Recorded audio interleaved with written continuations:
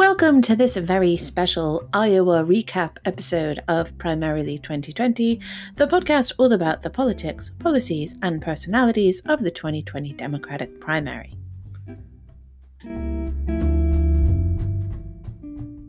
I had, of course, intended originally to post this episode outside of my regular time schedule on Tuesday morning following the Monday night Iowa caucuses.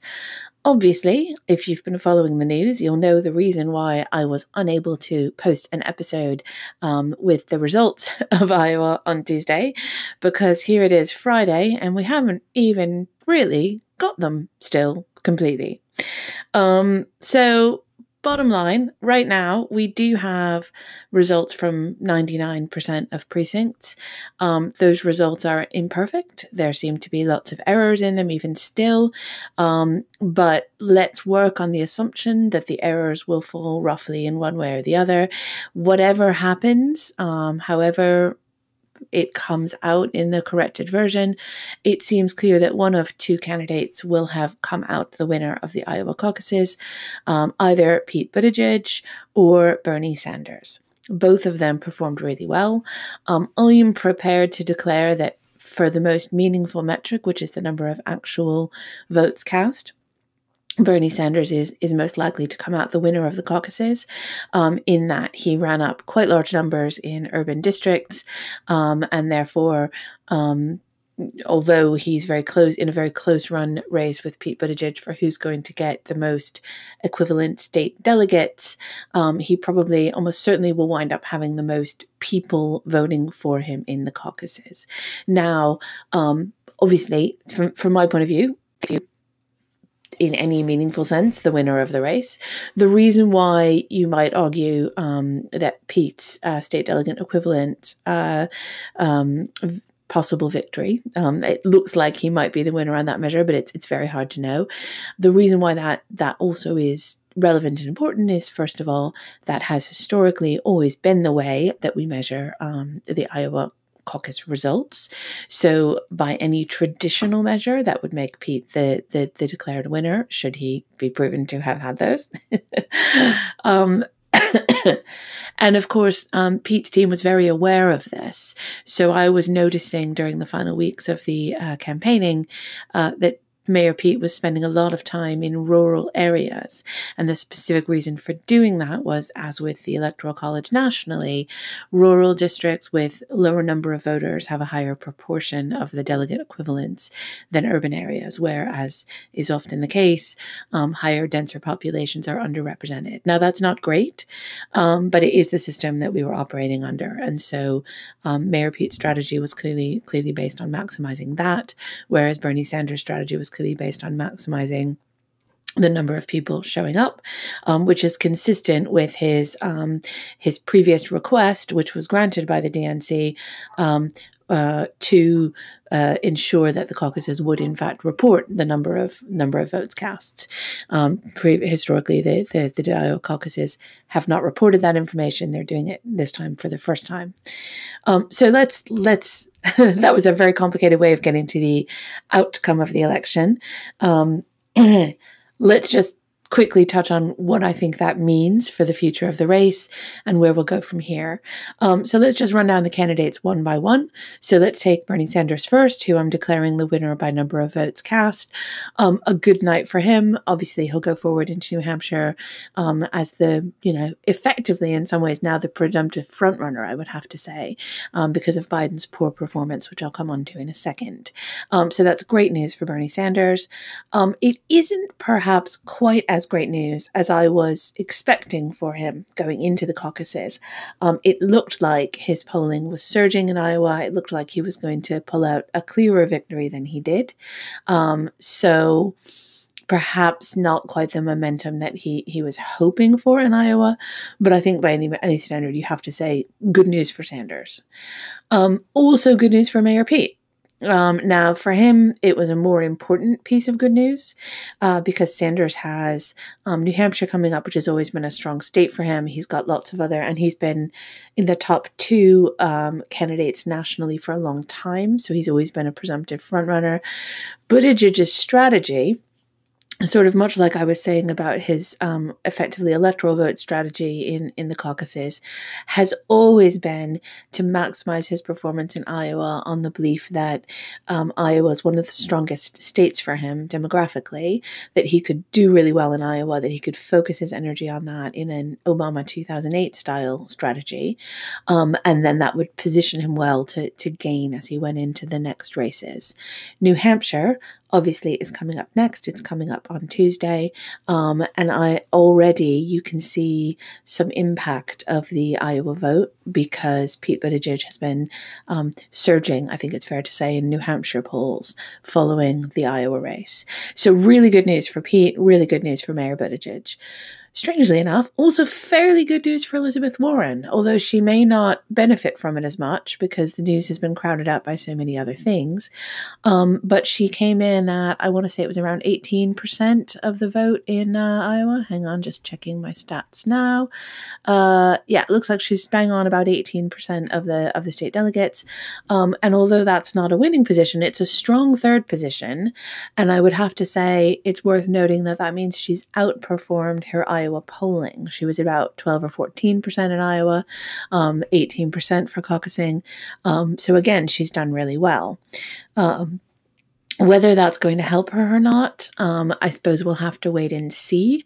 But the classic political tradition has always been that there are, quote, 3 tickets out of Iowa, by which standard Elizabeth Warren is carrying on in a fairly strong position. She's got what we'd call a good third.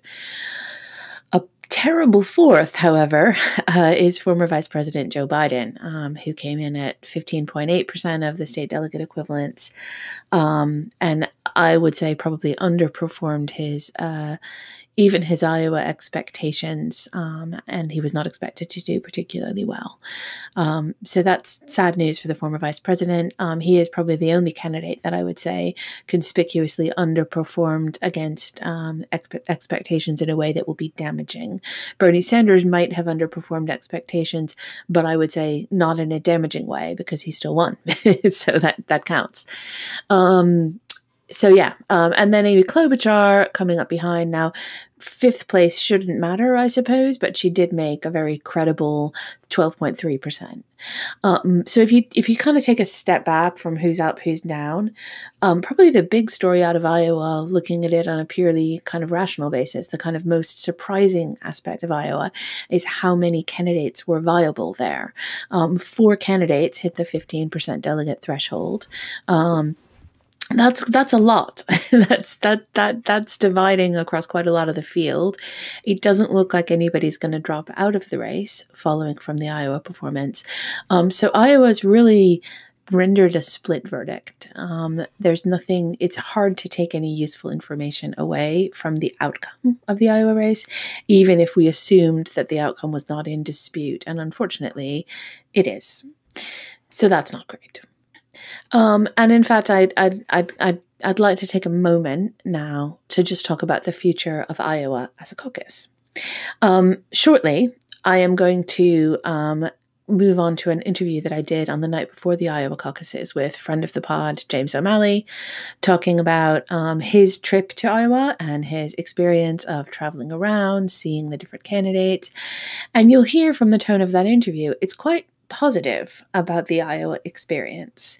Now, bear in mind, what we're talking about is not the Iowa caucusing experience, but the actual Iowa candidate contact experience. And it's been a controversy for a long, long time that Iowa is overrepresented in importance in the Democratic primary. And I think my take on it is it absolutely is overrepresented. It is a white state. It is a small state. It is a rural state. No disrespect to being any one of those things, but all 3 of those things are not necessarily kind of hugely representative of the country at large or the Democratic Party in particular. So although I'm happy for Iowa to have an important place in the nation, I'm not so thrilled about the outsized role that they've long played in presidential primaries.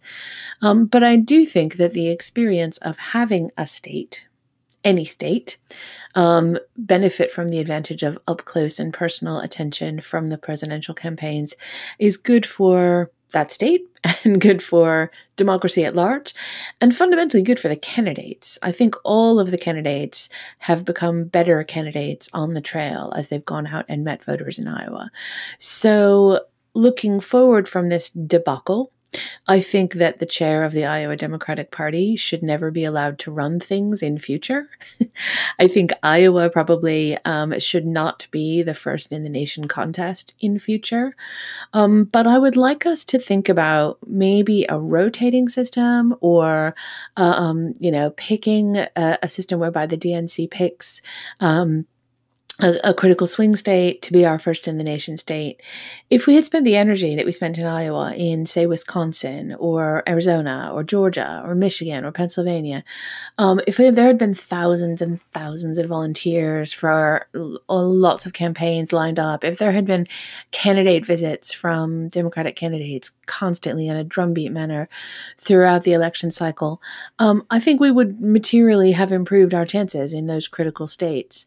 Now, we have some structural problems because the party both parties are dealing with the fact that New Hampshire has a state law declaring that it must always be the first primary in the nation, which is plucky of New Hampshire.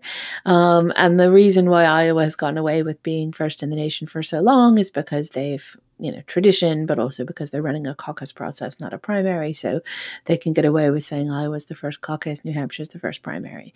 I think we need to kind of take this head on and have a long chat with the people of New Hampshire. Or we need to allow for a caucus style system or an alternative primary process, hopefully a better organized one, a cleaner one. A caucus doesn't have to look the way the Iowa one looks. It can be much more simple. But I think I would like to see us looking to try and get a rotating system of first in the nation primaries that's not New Hampshire and that's not Iowa, starting from the next time around. And I think that this debacle, the disaster of the malfunctioning Iowa caucuses and the total failure of the Iowa Democratic Party to run a process, and I was going to say a good process, but they just didn't run a process, is excellent evidence for why we need to move on from here. So those are my thoughts. I'm happy to talk more about that debacle, but actually I'm lying. I'm not happy to talk more about that debacle. Let's just move on from it. It was very bad. It was not what we wanted. It was the worst way to start what was meant to be a very positive race. I know that there's a lot of understandable anger and frustration from amongst the supporters of a lot of the candidates, and particularly, understandably, the Bernie Sanders supporters are frustrated. The Buttigieg supporters are equally frustrated.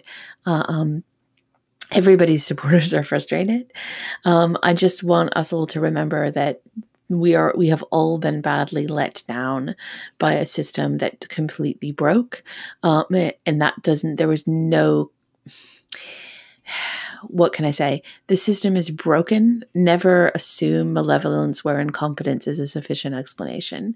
So let's get better, let's do better, and let's all focus on eyes on the prize, making sure that we fix what's clearly terribly broken in our party's ability to run an effective process at state level. And that includes better support to state party committees from the national committee. 100% we need to invest more in our state parties. We need to invest for the long term. We need to invest in local races and local initiatives that will build up the kind of infrastructure as a party that will make us an effective operational body, because this was just nonsense. This was appalling. I do want to ask my listeners, though, to do one thing. As frustrating as Iowa was, as disappointing as it was to see the Republican Party allowing President Trump to escape impeachment this week, as bad as we feel so much of the time in our political life these days, the best counterpoint to all of that is to practice hope. Practice hopefulness, practice good faith and goodwill and belief, and empathy and kindness to one another, and the belief that together we can do more today, more tomorrow, do better. And I really want us all to focus on that this week because it's been a tough week all around. And hope is not something that just comes to you. It's something you have to actively practice. So I've been finding it really valuable to spend time talking to the supporters of a bunch of candidates about why they support those candidates for my The Case For series of candidate interviews. I'll be posting another one on Monday. And I really encourage all of you, spend time with all the candidates. Listen really well to what they have to say, even if they're not your choice. Because I've been very pleasantly surprised by some interesting things that all of the candidates have had to say. And I've found it really valuable. And I found it really hopeful to hear what people have to say, even people that I probably am never going to support. I've gained respect for them and I've gained admiration for them. And I just don't want us to turn into a party that has become all about tearing every part of our party down until the last survivor stands triumphant. We are a team and we are all going to work together as a team when the time comes. Let's make sure we keep a little part of ourselves while we advocate for the candidates that we believe in most passionately. Let's make sure we keep a little part of ourselves that respects and admires what other people on the team have to offer. That's all I ask. Practice some hope, please. Look around. Be kind to other supporters of other candidates. Keep an open mind to other candidates, what they have to offer. Love your candidates with all your heart and all your minds, but find some love in your heart for everybody else too, okay? Because we're all in this together, guys. Okay? Thanks.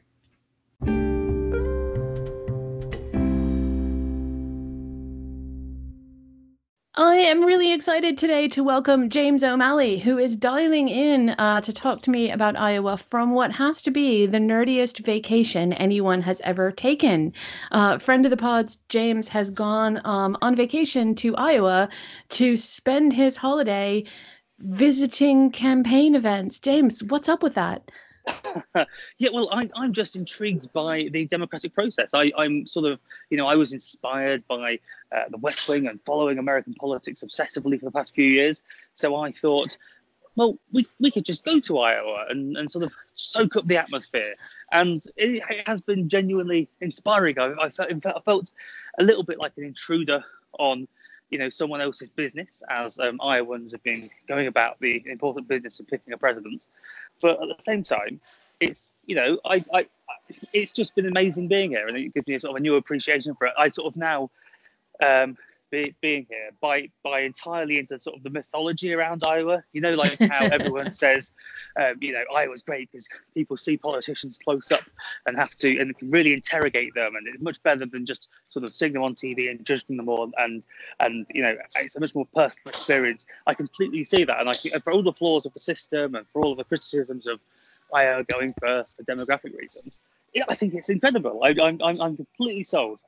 Yeah, I mean, in some ways, the question isn't, can we stop Iowa from being Iowa? But it's like, how can more of us have that kind of experience of direct participation in our democracy? That feels to me like the better question. But it's caucus night, so tell me, set the scene for me. Where are you? What's happening around you? Okay, so right now I'm in an enormous Walmart somewhere on the outskirts American. of Des Moines. We're going to go and have a look at the guns counter in a moment and gawp at that as British people. But more broadly, we've been staying in Des Moines for the past 3 days, and we've been sort of going around, getting into various rallies and events and so on. So just the other night, the night we got here, which was Friday night, I think, we went to a massive Bernie rally. It was at some sort of event space in Des Moines. It was like a big concert for Bernie with the special celebrity guest was the musician Bon Iver, who I'm unfamiliar with because I'm completely out of touch and uncool. But my friend who I'm with, he's very into Bon Iver, so he was very excited. But we turned up. Sorry, Bon Iver is male, female? I think it's a bloke. It was a bloke who sings some rather sort of sad, depressing songs. It was a bit odd because the rally was all hyping everyone up, getting everyone ready to vote and caucus for Bernie, and then a man came on and just sang some sort of sad songs. Brought it right down again. Yeah, so I'm so uncool that I've heard the name Bon Iver, but I don't know who that is. Yeah, it was a strange one, and you got the impression it was really interesting actually being in the audience because you sort of think a Bernie rally especially is going to be full of, Bernie bro zealots, and well, that's the sort of stereotype you might think. And don't get me wrong, there were a lot of bearded men, hipstery beardy men with checkered shirts there, but there were also a lot of other people in the audience who, a lot of undecided people. I think a lot of people were there just for the concert, and it was sort of fascinating because they rolled out a bunch of different speakers, as you might expect. So Michael Moore came up on stage and did a sort of rip-roaring 20-minute speech about Bernie, which was all very exciting. And I think I've mixed views on Michael Moore now. I am a more mature political actor. I loved Fahrenheit 9/11 back when I was 15 or whatever it was. But he really sort of fired the crowd up, and he had this amazing ability to just riff endlessly. Every sentence he said could have been like the end, the high note on the end of the speech. And he stuck it to the DNC, which was controversial. Yeah. Got a little bit of booing of Hillary in there, which was exciting to see. And then Nina Turner, who I think was just like a state representative from. Forgive me, I don't know where she's from. I just remember her having a very striking coat. Yeah. But she was good. It was she was almost like a preacher in how she sort of hyped the crowd up. And then annoyingly, despite us travelling all the way there and thinking it was amazing to have got into the Bernie rally, we felt a bit like we were infiltrating it because we were British. We had no business being there. We got all the way there. All the plan worked 100% successfully, apart from the fact that Bernie didn't turn up. Right. because he was busy in the Senate impeaching the president. Yeah. But he did call in and gave a bit of his stump speech to the crowd, and then they had Jane Sanders, his wife, do what was clearly going to be the Bernie speech, because they brought up supporters on the stage to hold the placards behind her while she did it, in front of a big American flag and Iowa flag. And I don't think she was the best speaker, but in any case. We got a sense of, we felt a little bit of the burn, as it were. So just sticking with the Bernie rally then, I mean, the audience, it sounds like it was quite mixed. In terms of the speakers, what did you think was the key message? If you want to say what was the closing argument for Bernie's campaign, what did you feel like they were trying to get across as the key takeaway for their audience, especially those undecided voters in this final moment before the caucus? That's a very good question. I think it was sort of more of what you would expect. There was a lot of repeating of the phrase. What was it? It was multi-generational, multiracial, something else to sort of show the sort of breadth of the coalition, I guess, to show it wasn't quite so narrow, which was important. And then also there was almost a little bit of bridge building. I know sort of Bernie supporters have this sort of reputation for being hostile to a lot of the rest of the Democrats. But Bernie himself did say we need to get behind whoever the nominee is. But presumably... But that's interesting to me, though, because earlier you said some of his surrogates were booing, were being a little bit more antagonistic, but Bernie himself was trying to be quite careful. That's kind of a vibe we've had from the Bernie campaign before, where Bernie himself says and does the right things, but maybe isn't necessarily, command and control over all the people who speak for him. Yeah, I got the impression that Michael Moore himself said on stage, they haven't sanctioned me to say this, before he ripped into the DNC. So the cynical part of me wonders to what extent he's using the surrogates to say the things loud that he can't say, if you see what I mean. Kind of win over the supporters with the hardcore stuff, and then try and manage the media carefully so that he can be quoted as having said what he's supposed to say. Yeah, so I think there was actually a story off the back of the rally, because they also had a panel with 3 congresswomen on, including Ilhan Omar and Rashida Tlaib, and one of them got into trouble for booing. Oh, that Hillary was that same. Was that same rally? Yeah, I think that was the same one. And so I get the impression there's a sort of deniability. What's the phrase I'm looking for? Plausible deniability there. That's the one. So that was sort of fascinating. But a good mood overall, kind of positive, upbeat atmosphere. How would you describe the personality of the rally? Yeah, no, it was very upbeat. Everyone, it was certainly of the 4 events we went to, it was definitely the youngest demographic in terms of supporters there. Everyone was in high spirits. I wasn't so much because I'm old now and my legs started to hurt after the third hour. That's what got me about the Bernie rally. I mean, I don't know how representative this is of Bernie rallies more broadly. It was just how damn long it was. We went in thinking, well, it'll be, an hour or two because they'll have Michael Moore up to introduce him and then Bernie will come on.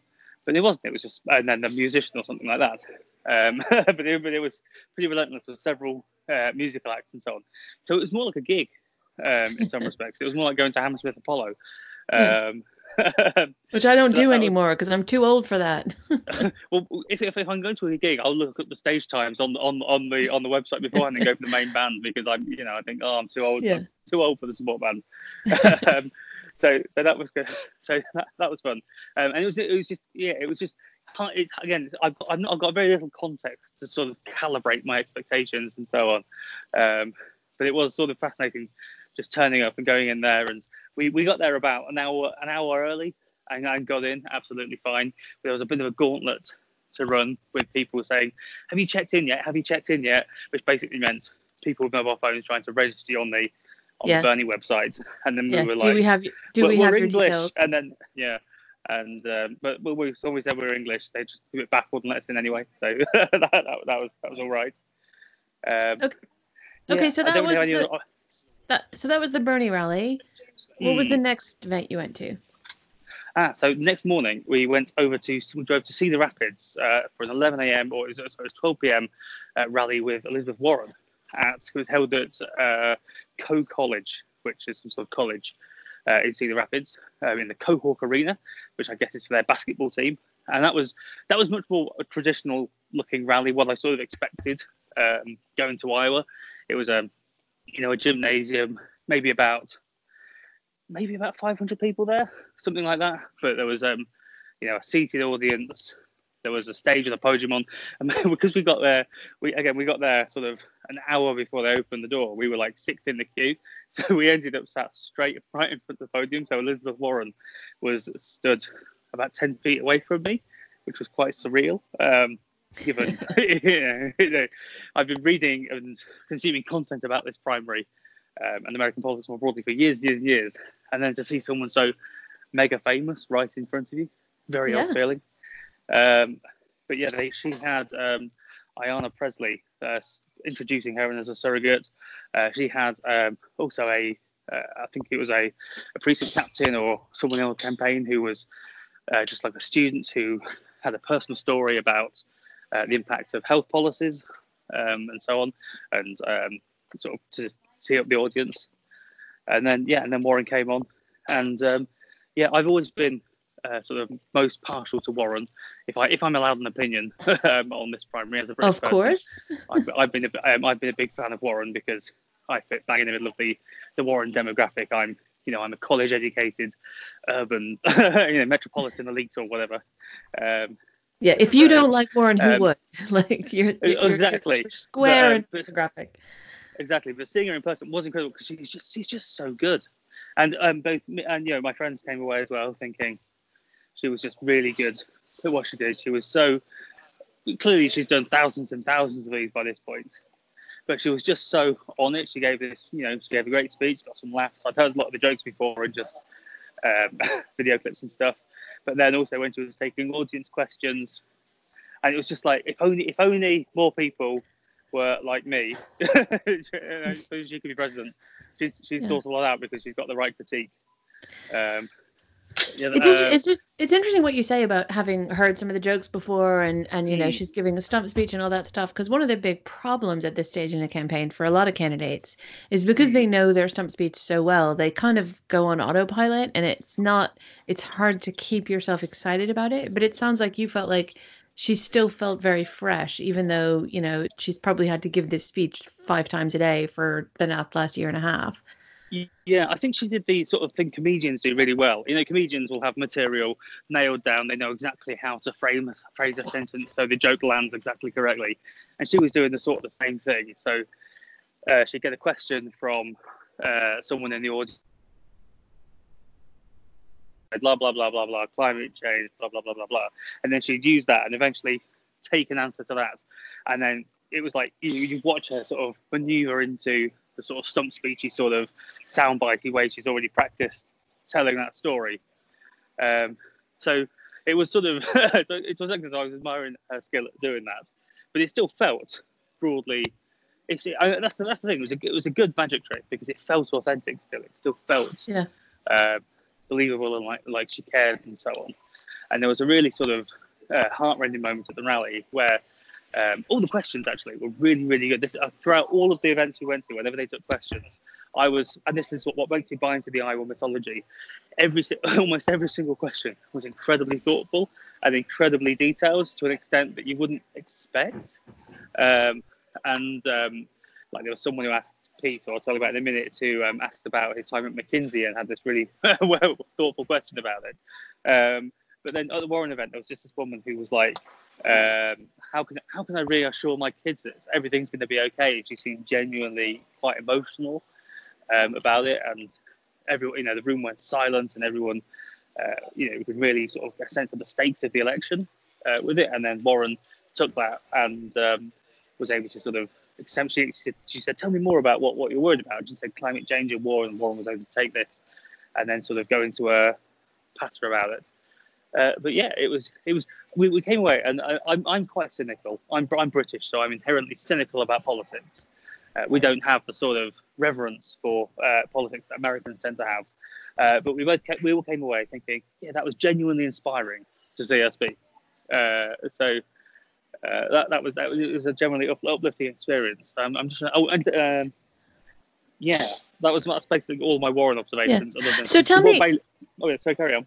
Tell me about the crowd. Who was there? I mean, you said Bernie's crowd felt like a mix of what you'd expect of Bernie people and maybe some undecideds who are trying to make up their mind. What did the makeup of Warren's audience look like to you?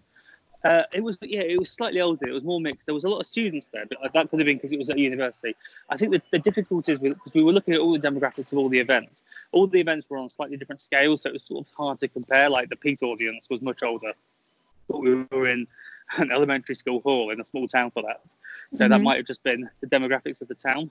But Warren's audience at this event was certainly there were more older people there, more families. And a lot of students as well. And the other thing I was going to say was she brought Bailey, her dog, and you know how she's famous for doing the selfie line. Yeah. And we'll wait for hours doing thousands of selfies. She couldn't do that because she had like 4 of these events on because it's the weekend before the caucus. But the dog stayed and did selfies with everyone, which was a nice thing. We nearly queued up for a selfie with the dog, but we had to get them to our next event ourselves. But yeah, demographically slightly older. Pete's audience were definitely the oldest. But again, I don't want to make any huge sweeping judgments about that because that could just be the demographics of. It may or may not mean anything. That's just the observation. But I think so. Coming on to Pete, I think the fact that you were in a smaller town is actually in itself kind of interesting because one of the things I've heard about Pete's strategy is he's making more of a push than some of the other candidates are in more rural areas because he thinks he can kind of run up his numbers there a little bit. What was the vibe at Pete's rally? Kind of tell me more about where it was and what it looked like and what he said. So this was in a town called Anamosa, which I think was maybe 20, 30 miles outside of Cedar Rapids, which was a small little town, and it was in an elementary school cafeteria, and behind all the Pete signs at the bottom of the wall, it just said Strawberry Hill Cafeteria or something like that, and you were literally walking through an elementary school to get there, and there was maybe only about 100 people there, and so it was quite serious. So we all sat down, and we walked in. They were like, "Hi, are you here for Pete? Are you registered on the thing? Sorry, we're English. We're just inspired by the process and want to see that. Can we come in and watch the event?" And they're like, "Yeah, sure, come in." And then Mayor Pete walks out, and you think, "Wow, that's Mayor Pete, who's like thousands and thousands of words are written about him every day. He's all over." The news media, hundreds of political correspondents are constantly covering him, and there he was in a tiny room talking to in the flesh, right here in the flesh again. So it was a much older audience who were there. They asked again some incredibly good questions. Incredibly good question about his time at McKinsey. That wasn't just how dare you work for a consultant, but was more measured than that. And yeah, he was very engaging. I thought some of his answers were a bit fluffier than Warren's, like on the sort of details of the thing. I'm trying to remember what the area. I think it was just McKinsey answer actually. So the question was really good. But Pete's answer basically was there any job losses from his work at McKinsey? And he was like, well, I did work on this thing, but yeah, I don't think there's anything water out there. And then he quickly moved on to his next point. But actually, the most interesting thing about the Pete rally, well, it wasn't really the rally, the Pete town hall, I guess, other than the fact that it was such a small room with sort of an older demographic, was that you really got a sense, and maybe again this was a scale thing, because I didn't see the big Pete rally that he held, I think either later in the day or the day after, but you really got a sense of it being more of a startup, like a scrappy startup sort of campaign, because the van he arrived in outside appeared to be like an ice cream van or a mail truck that had been repainted with Pete logos, and like that was like they were sending merchandise out of the back of it after the event. I couldn't buy any because I'm not an American, so I love that. I love the ice cream van. I feel like they can turn the ice cream van into a meme, right? Like, you know, they called it the Pete-mobile, which was quite fun. Yeah. But yeah, you really got a sense of it being a sort of smaller thing. Actually, and the most amazing thing about both the Pete event and the Warren event, and the Biden event actually, which I went to yesterday, there was no security. I expected all of these things, because he's a major presidential candidate, the focus of the world's attention. You'd go into them, and you'd be, full pat down, bag search, etc., etc. But no, you walk straight in. So it's like, and maybe that's normal in Iowa. I'm not sure. Maybe that's my sort of London preconceptions coming into things. Yeah. You can't even walk into an office building without a full pat down in London. Exactly. And this is again what sort of sold me on the sort of Iowa mythology, in that it really is people getting really up close with politicians. And like, I guess if you live in Anamosa, you probably would have had a chance to encounter Pete several times, and all the other candidates as well. Sorry, I'm all over the place. There was a questioner at the Warren rally who mentioned the fact she'd been to see all of the other candidates. So it really is Iowans literally shopping around, going to see all of the candidates in the person before making up their mind about who to support. So there really is that sort of closeness to it, which is just so fascinating. Fantastic. So did Pete, at the Pete rally, was it just a Q&A? Did he also do a stump speech? He did a little bit of a stump speech. Just sort of, it was only about sort of 10-15 minutes, I think. Sort of running over the sort of nothing I hadn't heard before on sort of recordings or on interviews and so on. And then it was basically Q&A. Okay, good. Okay, so that was Pete, and then Biden. Yeah, this was our last one. We went to this yesterday. You've hit the top 4, so congrats. Well done. Yeah, in terms of this being a ridiculous holiday where we literally tried to just hunt down presidential candidates and look at them in person, it was a wholly successful thing. We didn't quite manage Klobuchar or Yang. We tried to get into a Yang rally, but the Yang gang were out in force, and we were too late to get in, unfortunately. But yeah, the Biden rally was at a middle school, so it was sort of a medium-sized gymnasium. And again, walked in, I think Joe Biden, the actual vice president, no X-ray machine, or no, like, I'm sure there was security there watching everyone very closely, but even then, it was very weird just to walk in and not experience, a full pat down or anything. But yeah, the Biden rally, I got the impression that was more of a sort of show of force. It was like Biden's last rally before the caucus, and so prior to Biden coming on stage, he brought out 2 congresswomen, and then he brought out Tom Vilsack, the former governor of Iowa, to sort of do the endorsement with his wife. John Kerry was there but didn't speak, and I think that was because about an hour before the rally, the story broke about John Kerry possibly considering a run himself. There was that kerfuffle about him in a Des Moines hotel, I think it was, having a loud conversation on the phone about his own prospects for entering the race, which was just the cringiest thing I've ever heard in my life on so many levels. Don't have that conversation in public. Probably don't have that conversation at all at this point in the race, and certainly don't have it when you've endorsed someone else. Oh yeah, you could just tell it was very awkward. But if I was, who knows? Who cares what I think? But I would have thought Biden's people should have had Kerry come out, do a full-throated endorsement of Biden in front of the world's press, and maybe make a joke about him not running or something like that, just to sort of try and diffuse the story a little bit. But for whatever reason, and there was a bunch of other older senior politicians there. Chris Dodd was there, whose name I know but can't place. I think he ran in 2008, didn't he? or something Sorry, like that. say it again. Who was it? Chris Dodd. Chris Dodd, former Yeah, senator for Connecticut.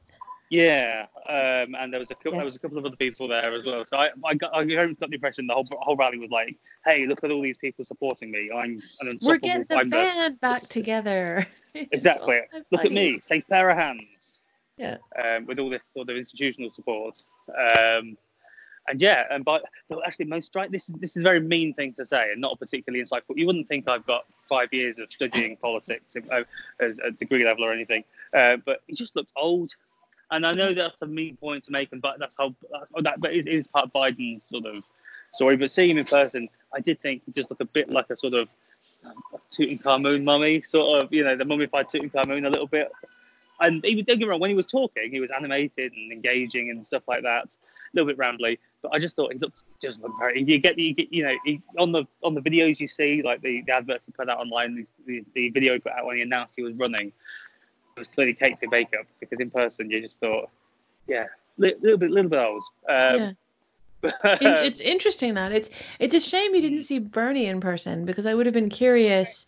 My impression on telly is that Bernie does not come across quite as old as Biden comes across, but I would have been curious to hear firsthand what they look like in person from that point of view.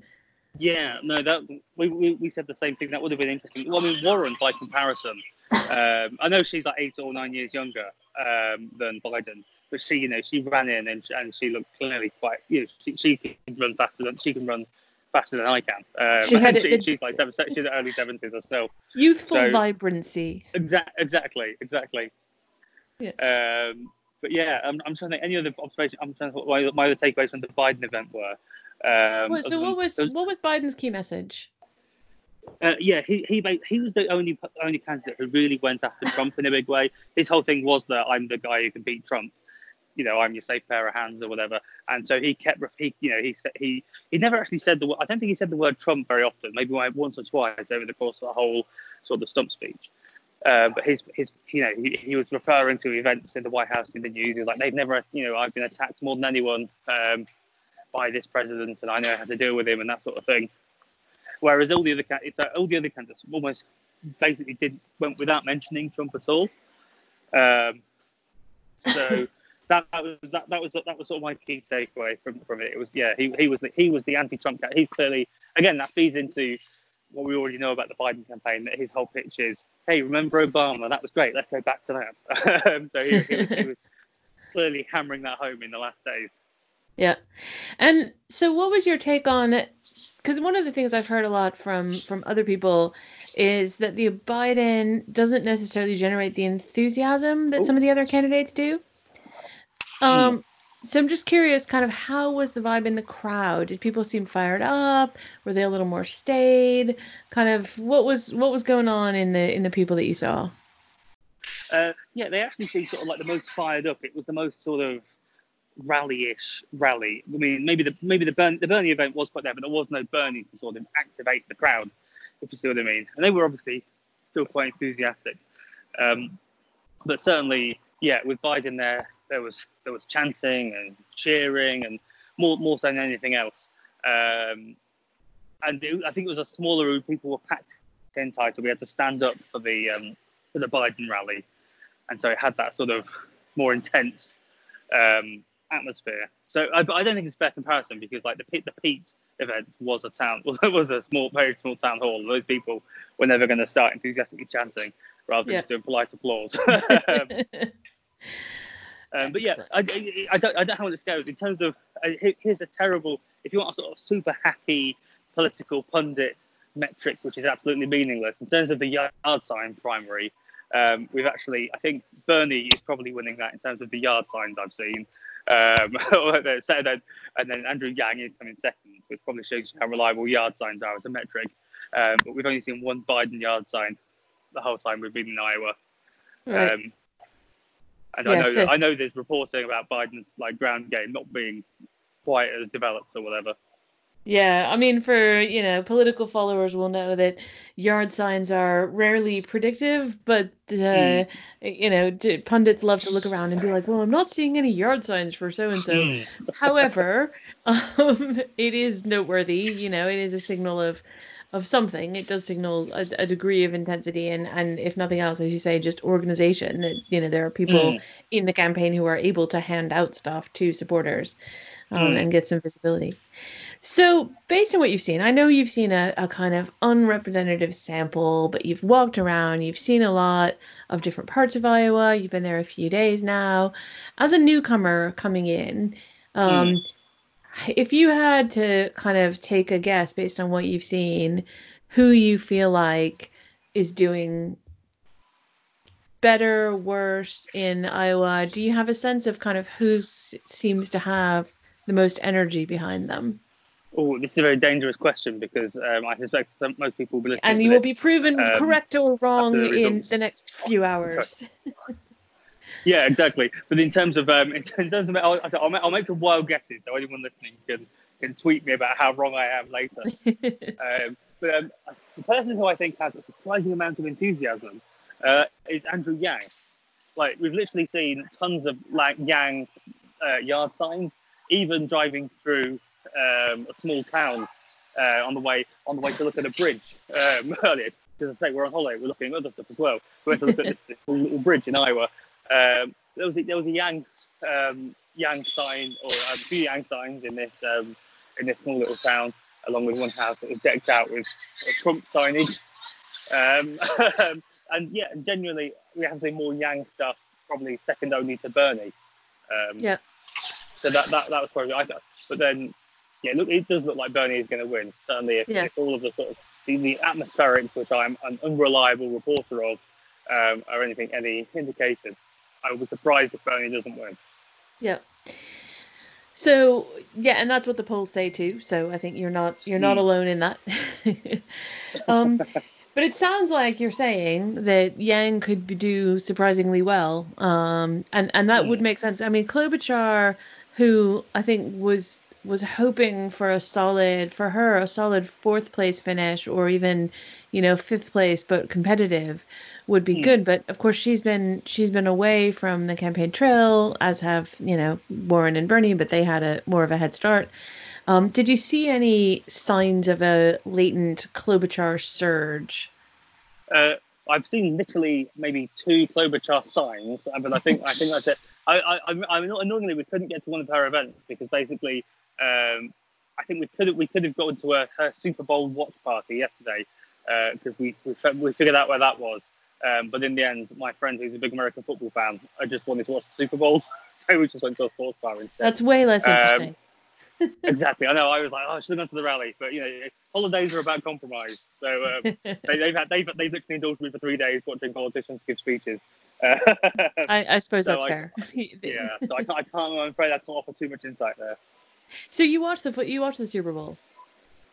So Well, I was on Twitter and it was on the TV screen in the bar, and I tried to understand what was going on. I watched the end. well, By the end of it, by the end of it, my friend had explained the rules to me. So I sort of understood the dramatic turnaround with Kansas at the end. well, It was all because I very have an exciting. I have an important election question about the Super Bowl, Mm, which is, I understand there were two election ads during the Super Bowl that I heard that mm. Bloomberg was doing one and Trump was doing one. Did you see those? And what did you make of those? I saw the Bloomberg one on the screen. The thing fascinating me about that was I didn't see the Trump one for comparison. But the Bloomberg one, it was almost not about Bloomberg. It was focusing on a woman's story about gun crime, as far as I could tell. Mm. And then it was like, she was saying gun crime's terrible. This one has been killed by guns or whatever. And then it pivoted to, oh, and here's Mike Bloomberg. So I'm sort of intrigued by that because I don't know if he's got the sort of name recognition. I mean, do people know who? I mean, I'm sure a lot of people know who he is, but he's not exactly universally well known. Does he not have to do a bit of like biography building with his campaign? So Mm. I'm not entirely sure what's going on there. But then I think Dunno. this whole strategy of waiting for Super Tuesday and hoping for the best is a bit of a weird strategy in itself anyway. So Well, and now that you're fully bought into the Iowa system, you can resent him for skipping it. Yeah. Exactly. But I think genuinely that is one of the criticisms of Bloomberg that I would have, is that, this is a democratic process and you're supposed to engage with people, and he seems to be trying to just like jet stream it, fly way above the ground level and just try and swoop in. So interesting. Listen, James, thank you so much for taking time out of your holiday to talk to me. I really appreciate it. And I guess we will touch base afterwards and we'll find out whether you were right or wrong. But let's fact check all of my observations later to see if they actually bear any relation to reality. we'll check in on that later on. But I really appreciate the perspective. And hey, listen, enjoy the rest of your vacation. Oh, well, we're going to do some normal tourism next. We're going to go. We're ending up in Disney World, so that's going to be a bit more conventional. I'll tell you who's surging in Disney World if you want. Brilliant! I actually would love it. Disney World, Florida. Disney World, Orlando. Florida, yeah, Orlando, yeah. Well, crucial swing state. I want to. Exactly. Who's getting the Mickey vote? Lovely. Great to talk to you, Jake. Take care. And that's it.